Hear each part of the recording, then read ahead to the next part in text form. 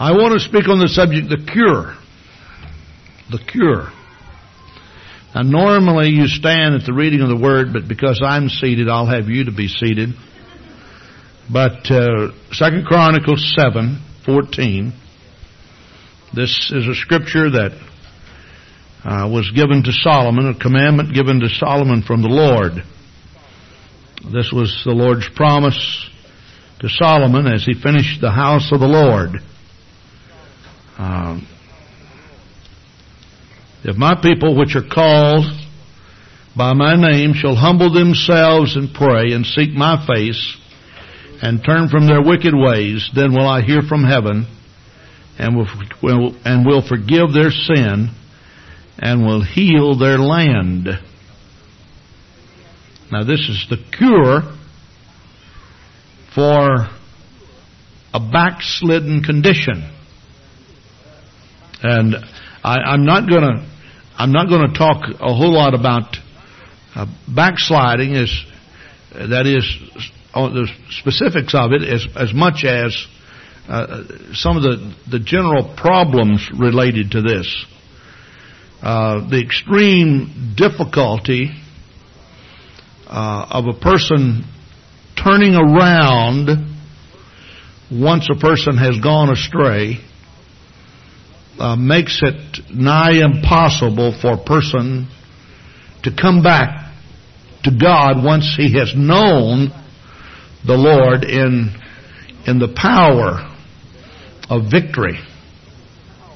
Unless the individual leaves the church and is gone for an extended period of time, all of which, when that occurs, the probability of him coming back might even be slimmer.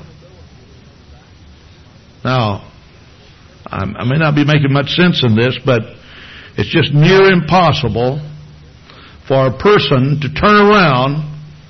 I've got a lot of ring on this. Can you hear that? Are you hearing that also? You're not hearing it. Maybe we need to turn a monitor down up here just a little bit, Brother Charlie. It's near impossible for a person on their own to just wake up one day and say, "Hey, I'm letting some things slip," and just go back and do something about it. Now, we do have scripture of that happening in Luke, the 15th chapter, and of course it happened only after a great problem came to the prodigal son. Luke 15. This is the parable of the lost son. A certain man had 2 sons. That's Luke 15:11. And the younger of them said unto his father, Father, give me the portion of goods that falleth to me. And he divided unto them his living. And not many days after, the younger son gathered all together and took his journey into a far country. And there he wasted his substance on riotous living. Now, you've heard me make this statement many times, especially if you've been through Christian stewardship. I continue to make it on tape to all the people who are in the room, but you constantly hear me make the statement that anytime you want to go and demand from God those things that you gave up at conversion, you can just simply do that. In other words, you can start managing your life again separate and apart from the principles of the Lord. However, the problem is that when you do this, you kind of cut off the hand that feeds you, because there's no continual supply coming in. And that's what happened. The prodigal just said, give me the portion of goods that is mine.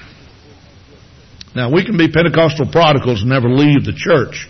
We normally think of someone as a prodigal that just gets fed up with whatever, and leaves. You hear that all the time. Well, I just kind of got fed up with everything. I remember a sister telling me that. She said, I'm just fed up with everything. I said, I don't understand what you're talking about, fed up with everything. Well, just the church. Well, I thought maybe I jumped the gun on a little bit. I said, well, we're kind of fed up with you too. This is kind of a two-way street. Maybe it would be good for you to just leave for a while. I mean, if you're going to live like the devil, why don't you go out there where the devil and all of his servants are? Just get out there. You know, and I've often said this, you know, if you like fussing and fighting and bickering and complaining and gossiping and all that, well then there's the world. It's out there. But please don't come into the church and use the church to wipe your dirty feet on. You know, we're involved in something that has a little bit of a higher calling than that. You understand what I'm saying? So, some people just get fed up. Okay, she was fed up.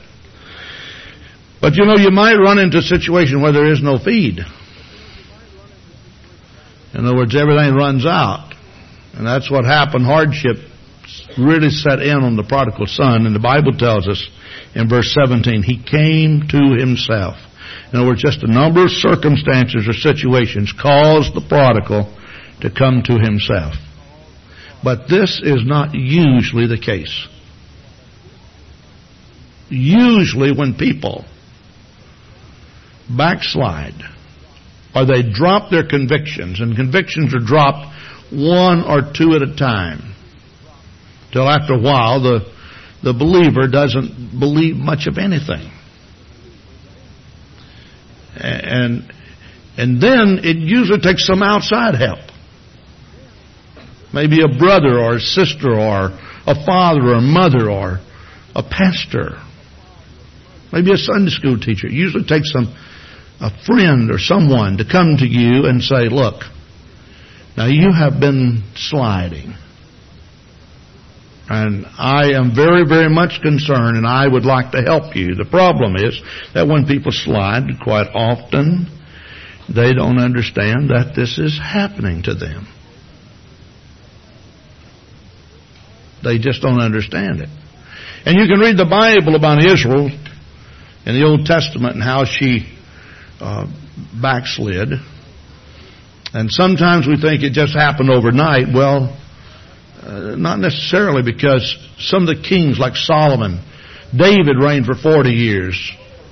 Saul reigned for 40 years. Solomon reigned for 40 years. So you have 120 years. And when you back up the calendar from 1996, 120 years ago, you know, you're going way back past the turn of the century into almost the mid-1800s. So we're getting way back there. So when the Bible talks about Israel going astray, it doesn't mean that she just went astray maybe the next day after she had a great revival. Now there are cases in which that did take place. But I think that the reason why that this is so important for us to talk about is because, you know, I keep hearing things, and I hear things among our congregation. Now let me just explain one thing that I hear quite often. People say, well, I don't have a conviction against this. Now, the way I want to address this is I'd like to just ask you, go to the Bible and find this business about conviction in the Bible.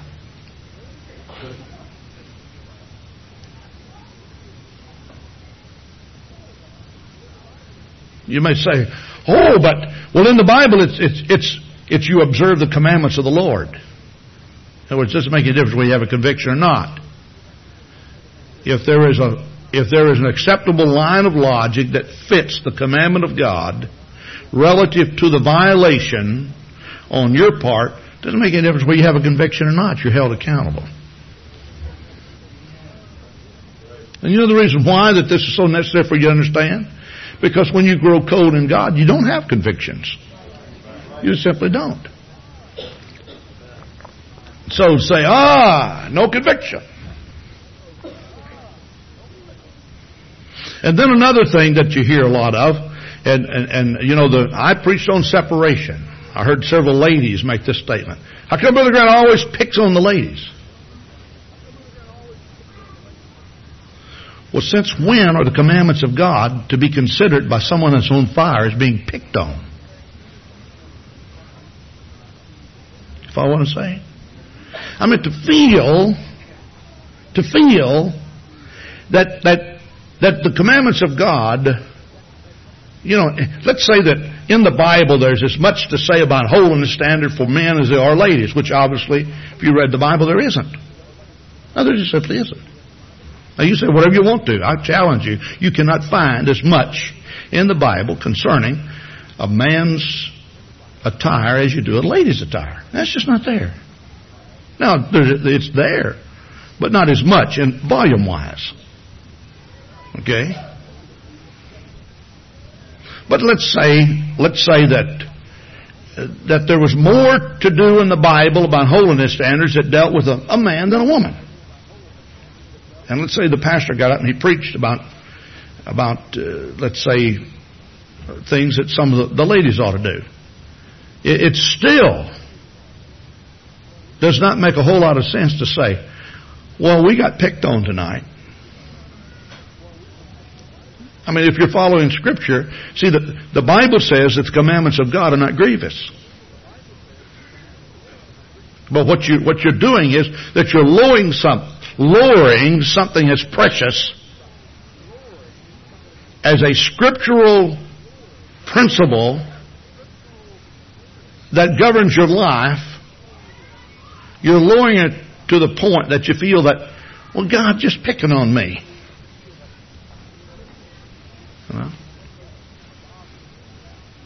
And one thing that kind of bothered me when we started our Tuesday night, Wednesday night sectional services, in which this was my idea to start with. Brother Manley's been implementing this, but we were trying our best. We said after the first of the year, when we have the sectional service, that the people involved in the sectional service does not have to feel that they should attend the Thursday night service.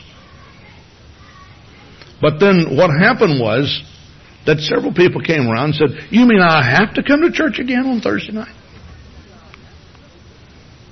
Now that just kind of bothered me, kind of struck me kind of wrong, you know. Now, maybe the intent by all the people who asked the question was not the way I read it. I'm positive that I misread a couple of people. But nevertheless, you know, to say, you mean I have to do this? I just, you know, in other words, there are certain symptoms that certainly pinpoint spiritual problems. You follow what I'm saying? And I think to say, well, I don't have convictions. Why is the preacher always picking on the ladies or the men or whatever, you know? Could be the young people. You mean I have to come to church another night?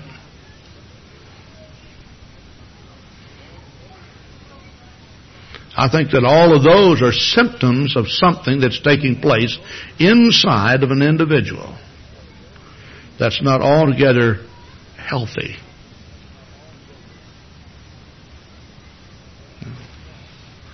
Now, some of you have really just plain lost the joy of serving God. Some of you still have it after many, many years. We visited with Sister Rowe today, and Sister Rowe wants to come to church. Her family and her boys just don't want her to come.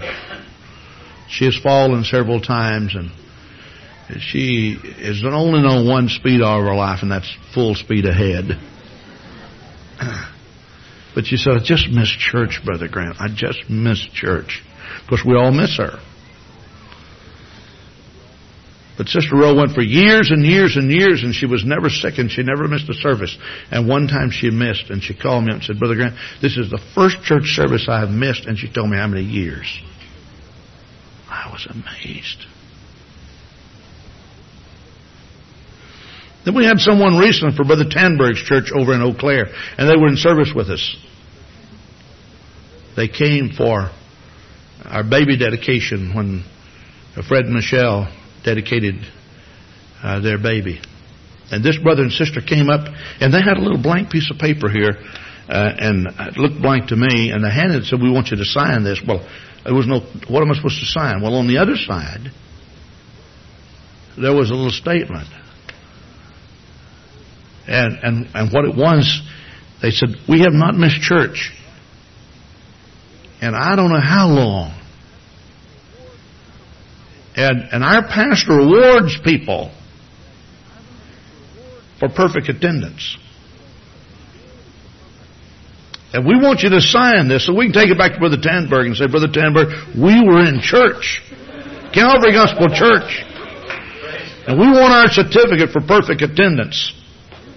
I don't know how many years this sister said, but it seems to me like she said they hadn't missed in 2 or 3 years. We haven't missed a service. Not one service. Now, what I want to do is talk a little bit about the Old Testament revivals. We talk about the cure. Now, I realize that a person can just, come to themselves and someplace along life road, they can just kneel down and pray. But normally, and it was true also in the prodigal son situation, where there had to be an extreme situation to set in that altered his way of thinking. This man knew he was in trouble. Isn't it a shame that we have to get so low that we almost, reach up to touch bottom? You would just think that intelligent people, like all of us are, that all we'd have to do is just say, hey, I'm not praying the way I always have prayed. I'm not seeking God the way I've sought God. So what I need to do is just readjust, and we just simply make the adjustment and get with it. It's not the case, though. Now, Israel, in the Old Testament, you read about Judah and you read about Israel. And, of course, the two nations came about as a result of a civil war. Now, we'll back up. The first king of Israel was King Saul. He reigned for 40 years. He was chosen by the Lord to meet the cry and the demands of the people. It never was God's intention for them to have a king. But they wanted a king, the Bible says, because they wanted to be like everybody else. Now, you really do have to watch when you want to be like everybody else. Really. And I hear so often the young people say, well, I want to be different. Well, if you want to be different, be a Christian. Your colors will really fly if you want to be a Christian, if you want to be different.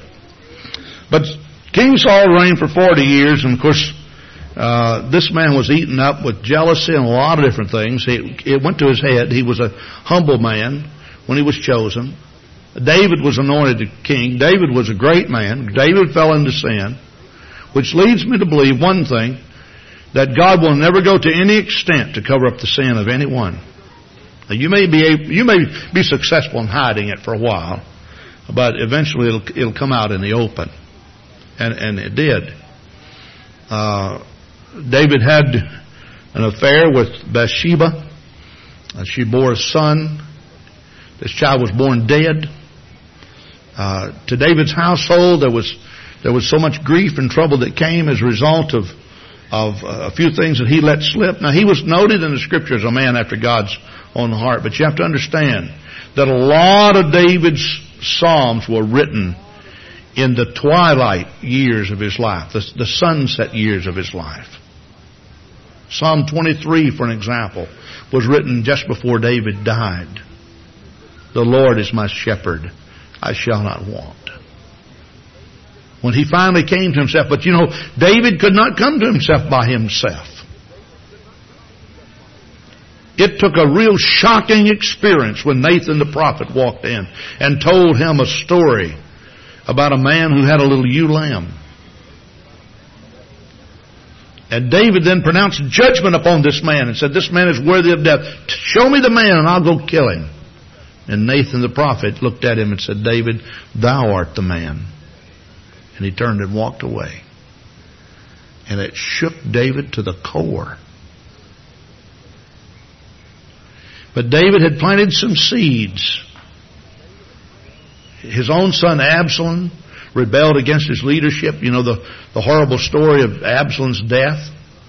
how in a real skirmish with his father and trying to take over the kingdom, he ran underneath a low hanging branch on his horse, and his hair got caught in this, and it was twisted up in the limb, and the horse kept going. And then his brother Ammon went into his sister's bedroom and raped her. But there was a lot of things that happened in David's life as a result of just him backsliding. Now, I don't know why God has spoken to me so strongly about this, but I'll tell you, God has really talked to me about just laying everything on the table, so to speak. Because when you know God in great victory and you back off and you become relaxed, you open a floodgate and things begin to come in. And your lack of consecration will let things happen, and after a while you'll be doing things that you just never one time thought you would do. Well, David lived a very fruitful and long life. He reigned 40 years. He collected all the wealth of the building of the temple, and Solomon his son became king of Israel.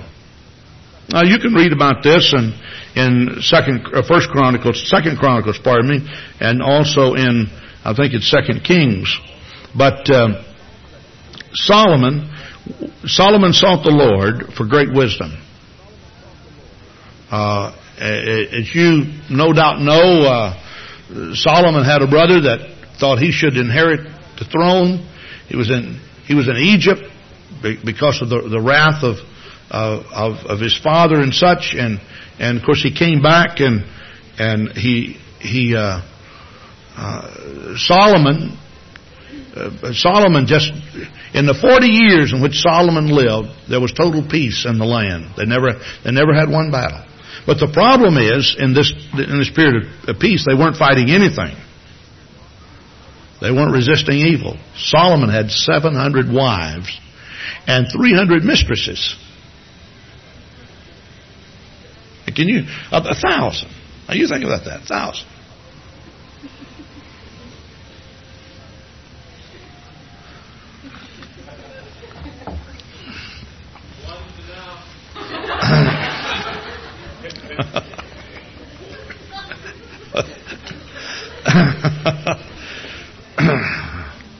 And I'm sure that Sister Hicks could say, well, all those ladies, they only had one. And he was enough.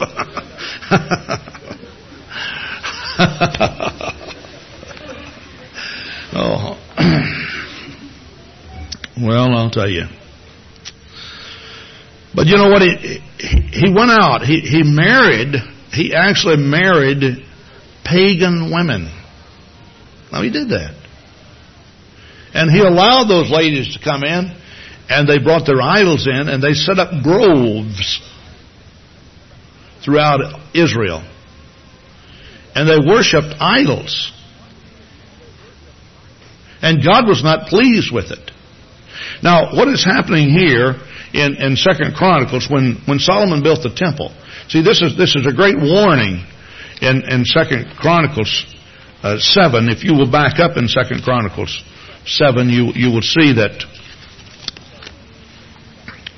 Actually, if you go to chapter 6, verse 24, if thy people Israel be put to the worst before the enemy because they have sinned against thee, and shall return and confess thy name and pray and make supplication before thee in the house, then hear thou from the heavens and forgive the sin of the people. And if you read on down through there, you find that God talks about great pestilence that will come and a drought in the land, and things will not go well with them because of their sin.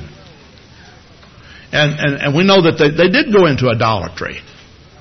They went into great idolatry. And so as a result, every revival that we find in the Bible started with the principles that I want to cover here tonight. Every revival There is not one revival in the Bible that actually started with evangelism. Now, we like to think that revival always starts with evangelism. According to Scripture, that's not true. Revival always starts with the purification of God's people. That's how it always starts. The only Gentile revival in the Old Testament was at Nineveh. And it came about as a result of one man having purified himself. And he didn't really want to do this. God kind of forced him into it. He was swallowed by this whale of a fish. Somebody said it wasn't a whale. It was just a big fish. I said, well, if it wasn't, it was a whale of a fish. But he was swallowed by this big fish. And he went and preached. That's the only Gentile revival of the Old Testament. But when we get into the household of Israel, we find certain things that happened. Now, you may say, how does all this apply to us in the New Testament? Well, if you go to the book of Colossians, we want to talk about idolatry just for a moment. Colossians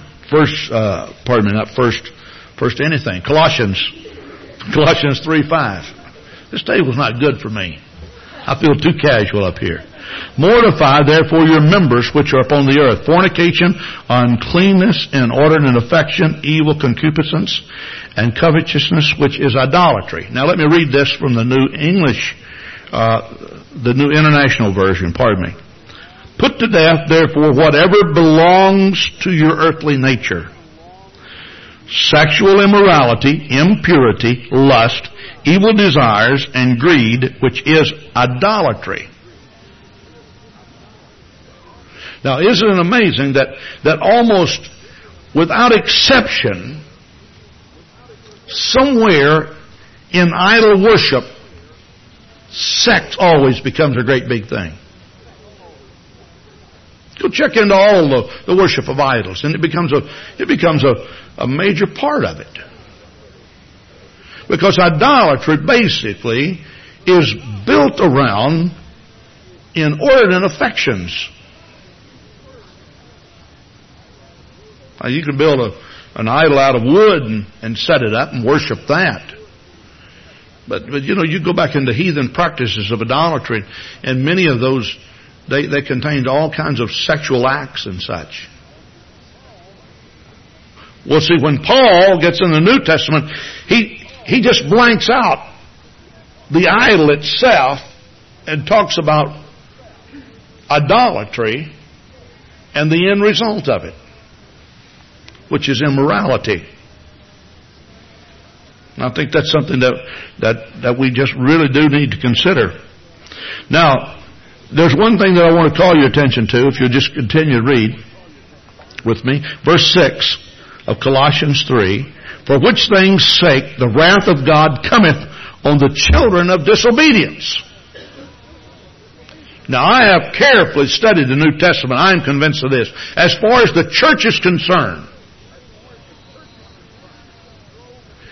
what hinders the growth of the church is never the devil. It's always the children of disobedience. Satan does his greatest work on the planet Earth through the children of disobedience. In other words, if you are not an on-fire Christian, how many people will not make it to heaven as a result of your waywardness? Have you ever thought about that? Now, you think about, what if Pastor Grant just all of a sudden just backslid? Preachers have done this, Now you think about, there are times when I feel I'm not affecting anyone's life. I'm not doing anything for God. I'm not affecting hardly anything. But let me backslide, and all of a sudden it pops up. Hey, you are affecting a lot of people. And because you're no longer there to witness them, this becomes a stumbling stone to a lot of people. A stumbling stone to a lot of people. So Satan does his greatest work among the children of disobedience. Now, let's go to the Old Testament revivals. We'll not have time to look at all of these, but I'm just going to call out some. Of course, when Rehoboam, the son of Solomon, came back to take the kingdom, it had been prophesied that Jeroboam, the servant of Solomon, would become king. And for a moment, it looked as if Rehoboam was going to keep the kingdom together, and he was the rightful heir, except for the prophecy of God. In other words, it was a man you'd think would have taken the throne. Well, what happened was that Solomon, because of all the wealth of Israel and such, and because the people were heavily taxed, the question came up, said, now we've changed kings. You think we ought to be taxing the people the way we are? And of course, the Bible tells us that Rehoboam, instead of consulting the elders, he went and consulted the young man. Now the elders gave him advice and said, Solomon taxed us heavily. You shouldn't be doing this. But the Bible says, well, what happened was that he just ignored the voice. And what he did was, he came back to Israel and he said, well, you know how my father taxed you? You were so heavily burdened. He said the burden, but the comparison will be between, you see my finger? This represents Solomon's taxation. You see thy thigh? He said this represents my taxation. That's what he was going to do. Well, at any rate, there was a big civil war, and the kingdom split. So when you read in the Old Testament, the book of Kings, the book of Chronicles, you read about Judah and you read about Israel. Israel was the 12 northern tribes, 10 northern tribes. Judah was the 2 southern tribes. Judah, however, maintained the place of worship in the house of God, which was Jerusalem. And this seemed to take her intact. Of all of the kings of Israel, not one of them was righteous and led them to revival. Now, in Judah, a few did. And those are the few that I want to make mention of. Maybe not all of them, but some of them. We did talk about the Gentile revival, which is separate and apart from revival that was brought about by the kings. But in the Old Testament, there's Asa. Asa was grandson of Solomon, I guess it was. But there was Asa, and then there was Josiah, Hezekiah, Jehoshaphat. Now, let me just point out what they did. What they did. The Bible tells us that they always destroyed the groves, they tore down the high places, they tore down the altars, they tore down the idols, they burned all the arts and works of magic. They destroyed all the acts of superstition. They ran out the witches and killed them. And they destroyed all the sodomites. Now these are, you'll have to read the account of all of them. We certainly don't have time to go into all that. But you can see what they were doing. Now, the thing about it is, when a king would come to the throne, let's just talk about Asa, because the word Asa actually means the cure. That's what it means. The cure. Now, when Asa came to the throne, Asa's grandmother was considered the queen of Judah. She was the queen mother, so to speak. And the thing about Asa's grandmother was that she was an idol worshiper. Now, Asa.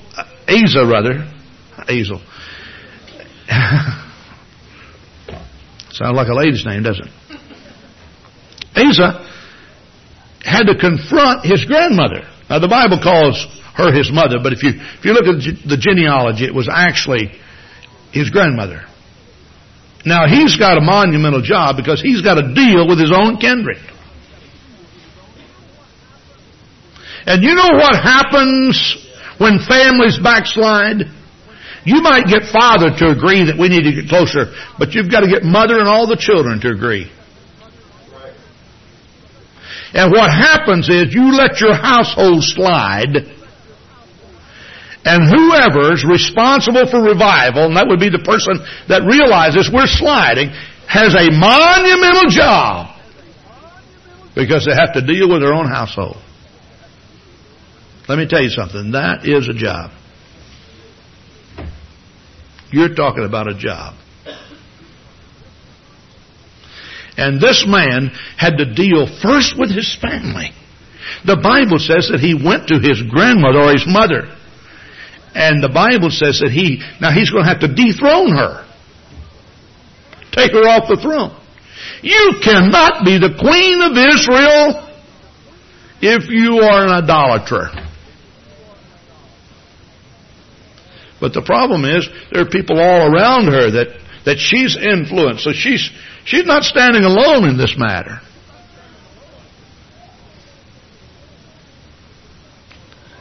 And you know, sometimes one of the hardest things, even for pastors to correct, is to correct a problem with one saint that has a whole lot of followers.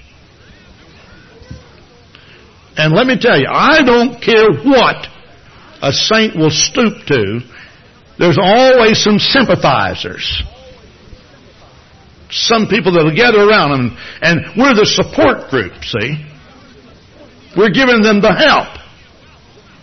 But if a person has fallen into sin, the support group they need would be found around an altar someplace. That's the kind of support group they need. They don't need someone that says, oh, I understand, yes. And I know that Jesus loves, and, you know. And you always hear this, regardless of what someone's done. It's always mercy, it's always grace. Now listen to me. Now I believe in mercy or grace. None of us would be here if not. But don't take the Scripture out of context to make it fit your sin. You can't do that. You will not survive spiritually. Asa had to deal with his grandmother, and he had the monumental task of dethroning this woman. You're talking about splitting his family right down the middle. But he had to do it. He simply had to do it. He didn't have any other choice. And then, of course, he set to destroy the groves, the altars, the idols. They were burning the incense. He destroyed all that. The Bible says that Asa was perfect in his reign. But then it does put in a little clause, and the little clause states, however, he failed to destroy the high places. Now the high places represent the real strongholds of idolatry. You know, it would be like the major temple, and we've got all the small temples around, so we will destroy all these. Now, let me go back to the thought that I had given you to start with. It is almost impossible when people have drifted so far to get the people to understand that they need to turn around. And there has to be a strong voice of authority that the people recognize and revere, and maybe I should say even fear. And they have to say, well, I guess if I have to do this, I have to do this. This is the reason why that you need to pray constantly for your pastor, that your pastor will be strong enough to stand up against any one person who would want to turn the church over to the world. I covet your prayers. I need your prayers. But you see, after a while, a good number of people, can get together and they're all kind of hoping the other way. I wish Brother Grant would just let us do more, We should just kind of open the gap. Just let us out and let us go and do what we want to do. Now, I have written down 5 things that I feel is necessary in order for this church not to become involved in a backsliding situation. Now, this would also be true of any individual, and it would be true of any home. Number 1, the spiritual leader, and of course you're responsible for yourself, so you need to take these as as personally as you possibly can. The spiritual leader must be 100% dedicated to God and His Word. In other words, what value do you place on God? Now, you don't fear God when you do not highly value God.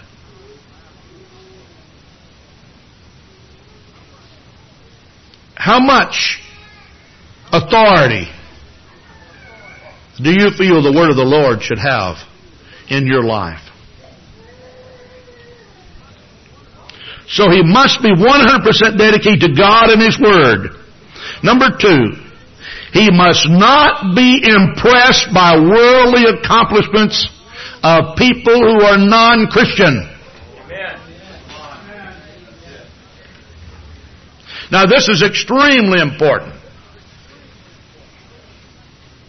Now I know the Packers are playing a playoff game on Sunday. But you know what happens? Sometimes, I'm serious with you. It's easy for our kids to get so caught up in this that they can't even worship. Now listen to me. Now listen to me. I am not saying that I think that it's totally wrong for you to know what's going on out there in the world. But I am saying that there has to be a person who is in tune with God to the point that it doesn't make any difference what happens or what does not happen out in the world out there. That he is unaffected by the progress and success of unchristian people. He has to be. See, Israel wanted a king. Why? So we'd be like everybody else. That was not God's plan for Israel. And she got herself in a heap of trouble because she wanted to be like everybody else. And isn't it true that the majority of the problems we have with our young people is that they've set idols out there someplace in the world? They want to be like this great basketball player or this great football player or this great person, and very few of them want to be like some preacher someplace. Very few of them want to be like some prophet of the Old Testament. Did you know that the kings of the Old Testament that brought revival and the prophets that brought revival quite often led very lonely lives because they were misunderstood by the people? Read about it. Jeremiah was placed down in a pit where the mire came up to his neck. He was so misunderstood by the people. Why was he doing that? Because he was crying out about the very things that Asa destroyed. Why could Asa do it, get by? Because he was a king. And he had the whole army behind him. But the prophet was kind of out there alone. He cried and prophesied even to the kings. But these people sometimes led very lonely lives because they were misunderstood. And let me just point this out to our young people. Listen to me very carefully. You don't know the parents that I've counseled with over the years that come in, and they were so heartbroken. And this is what they'd always say: if my children just really understood what I'm trying to do for them. I feel so lonely. It's like they just gang up against me. Well, how come I can't do this? Because everybody else does it, and so does it over in this church, and so does it over in that church, and you know, brother so-and-so's daughter does this, and brother so-and-so's son does this, and how come I can't do this? I with tears, I've sat there to try to comfort parents to say, you've got to be strong. But it's lonely, Brother Grant, because they don't understand. So you have to understand this, that all of us are in this world, but we are not of this world. But if this church has revival like this church needs to have revival, and like this church will have revival before the rapture, this church is going to have to stay in tune with God. And we're going to have to forget about the world and the things that are out in the world. And we have to let the world pass. We sing choruses about it, but sometimes we're not willing to do it. We testify about it, but sometimes we're not willing to do it. So the man of God must not be impressed by worldly accomplishments of others. Number 3, the man of God must not yield to the pressure of people. Both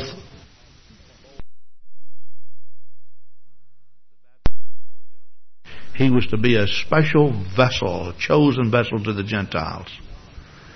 And God says, I will remove a fear of the people from thee, Saul. You talk about a fearless man. Now, he was full of compassion. He was full of love. But he was not influenced by people. So we must not yield to the pressure of people, both people that are in the church and those that are out.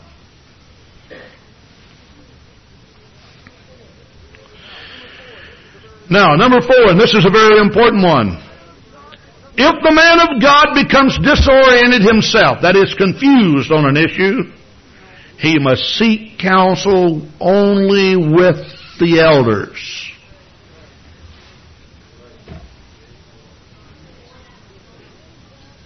Do you hear me? If the man of God becomes disoriented, I'm using the word man of God, but this would be true of a parent, a single parent with maybe a lady, a sister in the church. This would be true of any sister in the church teaching a class, involved in any type of leadership. If you become disoriented, you must seek counsel only with your elders. In other words, don't go to somebody that's possibly having the same problem you're having. You know, if a man be overtaken in a fault, Paul gives us this principle. We should restore such a one. But the Bible says, he that is spiritual restore such a one, lest he fall into the same temptation. In other words, let's say that someone has fallen into adultery and they have sinned, and you feel that your mission in life to go help them. And so while you're helping them, they're telling you all about these things. And then all of a sudden, the same thing that got a hold of them, that enticed them, gets a hold of you. And you fall into the same trap. Now, that's happened before. You heard Brother Urshan telling the story about the little boy praying at the altar at Indianapolis. There's a singles convention. Somebody went out on the street, brought this man in. This man came in, and when Brother Urshan finished preaching, he just came right down to the altar. This gentleman did, and was praying. Well, here was this little bitty boy, about 8, 9 years old, came with his father. And so he saw that nobody was praying with this man, so he got over there with him. Of course, it's a singles convention, and most of the focus, is on the people, much younger than this man, who was obviously, 55, 60 years old. So this little boy went over and started praying with him, and the man didn't know what to do. He said, "Ask God to forgive you of all your sins." That's what the little boy said. And the man looked and said, "But son, I really don't know. I just don't. I really don't know what sin is." He said, "Well, you're a sinner. The Bible says you're a sinner." He said, "Tell the Lord you're a sinner." And he said, "I'm a sinner, Lord. I'm a sinner." Little boy said, Do you drink?" And the man said, "Oh yes, I drink." "Well, that's a sin.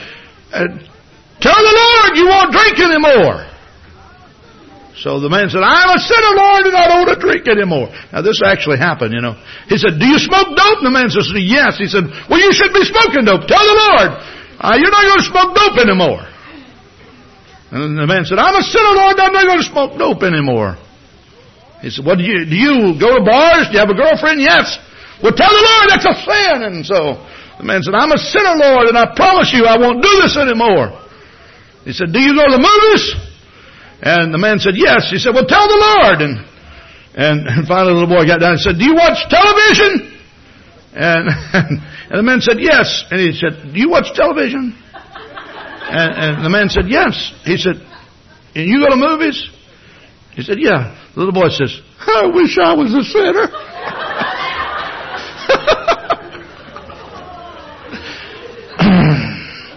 So he that is spiritual restores such a one, lest he fall into the same temptation. I just wish I was a sinner. Wish I could do all those things. If you become disoriented, and by that I mean if you're confused about something, who should you seek advice from? Your elders. Pick out someone that's spiritual and go to them. Seek advice. Number 5, you must keep yourself unspotted from the world.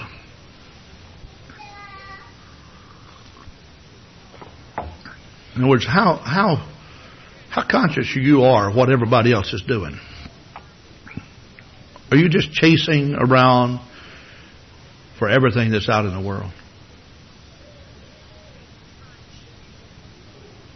Now, if you don't maintain a line of separation, you know what's going to happen.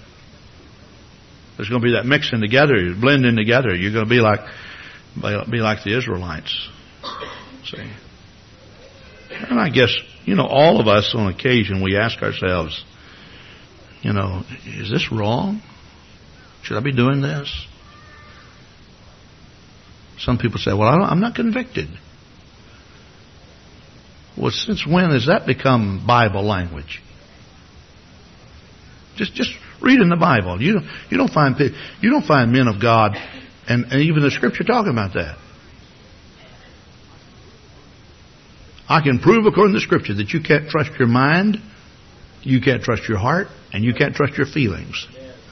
You may say, well, then who can you trust? God and His Word.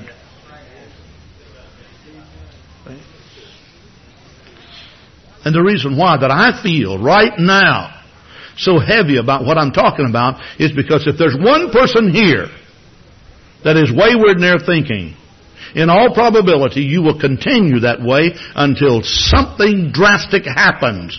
And most of the time you cannot change on your own. You have to find someone that you trust enough that they will be brave enough and bold enough to give you godly advice and help you. Now, the 4 conditions that bring about revival, I've got to hasten. The 4 conditions that bring about revival. If my people which are called by my name shall humble themselves. Number 1, God's people must humble themselves. Now, I realize that humility in its truest sense cannot be separated from repentance. In other words, when you repent, you actually humble yourselves. But basically, in humility, we're saying God's people must recognize their failures. They must manifest sorrow for their sin. They must renew their commitment to God's will. And humbling themselves before God and His Word means that we recognize God's authority over us and that we're living in spiritual poverty. We are rich when we follow the commandments of the Lord. Number 2, we're talking about the cure now. We must pray. God's people must cry out to Him in desperation for mercy and must completely depend upon Him and trust Him for His intervention. Can you make it on your own? You cannot make it on your own. There's no way you can make it on your own. You know what happens? Sometimes you can come to a mental concept or mental awareness and you say, oh, I'm backsliding. I need to do something. You say, oh, God, I'm backsliding. I need to do something. But I'm talking about getting desperate before God. I meant laying it on the line. I meant praying. Going in and saying, God, I'm slipping. I'm sliding. I'm on my way to hell. And I need to do something about this. Get a hold of me, God. Shake me like a horse running on concrete. Like 1,000 buffaloes running across the prairie. Move me, O God, and shake me, and get a hold of me, O God. Stir me within. Now, we're having a revival prayer meeting Saturday night. We're going to come in here and we're going to pray. We're going to pray earnestly before God.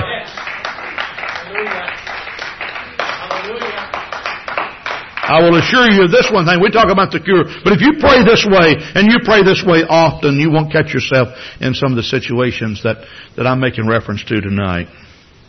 Number 3, and seek my face. God's people must diligently turn to God. And with their whole heart, they must long to be in the presence of God. Now let me tell you what happens. You see, when disasters come, drought, pestilence and such in the Old Testament, every now and then we'll have a family in the church that's really suffering. We've had some people that's really suffered. And we've pitched in, we've helped a lot of these people. And we want to do everything we can. But my whole point is that what if all of us were in a situation where we couldn't help each other? I mean, we couldn't do a thing. Now, we're looking at a physical condition, but there are churches out there, my friend, where everybody is in poverty. I'm talking about spiritual poverty, where nobody can help each other. And you go to some of these third world countries where people are literally dying. They can't help each other. I mean, there they are. And it is easy then to understand why great revival comes, because these people, in order to sustain life, living, they've got to stay in the presence of God. They feel some comfort and safety there. But if somehow we could feel that same comfort and that same need when we're seeking God, I wonder how many people we'd see filled with the baptism of the Holy Ghost. I need your presence, oh God. I need your power, oh God. I need you, oh Lord. Oh God, oh God, oh God. Praise God. We need that element. We need that element. And then, of course, the last thing, turn from their wicked ways. God's people must genuinely turn from all forms of idolatry, greed, and lust and selfishness. They must renounce the world and draw near to God and seek His mercy. Then what's going to happen? Then will I hear from heaven, and I will heal their land. Oh God. 4 conditions that bring revival. Humble yourself. Pray. Seek God's face. Turn from every wicked way. Praise God. I'd like for you to just bow your heads with me, would you, right now?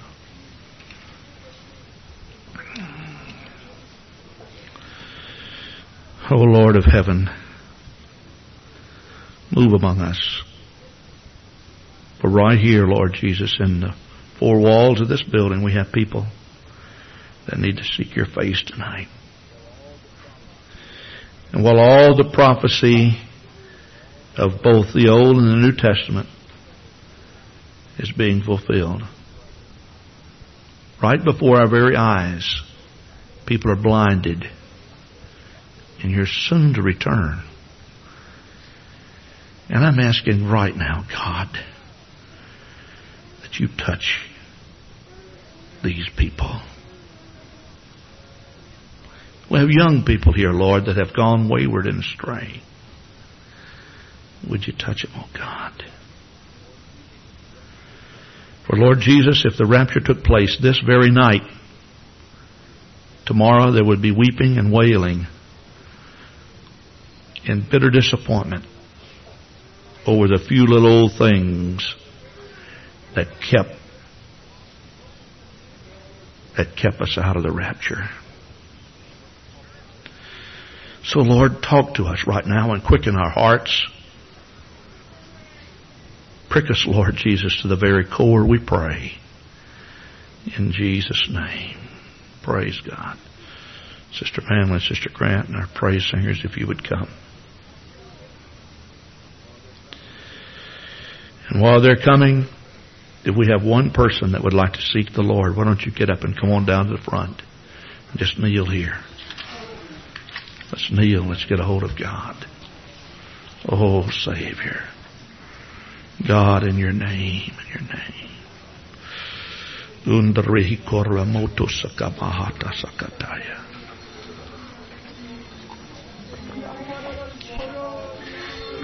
I love you, God. I worship you, Lord. I praise you, oh God. Jesus, you're rich and real. Come on right now. Come on. Do we have a guest that would like to come, give their heart to the Lord?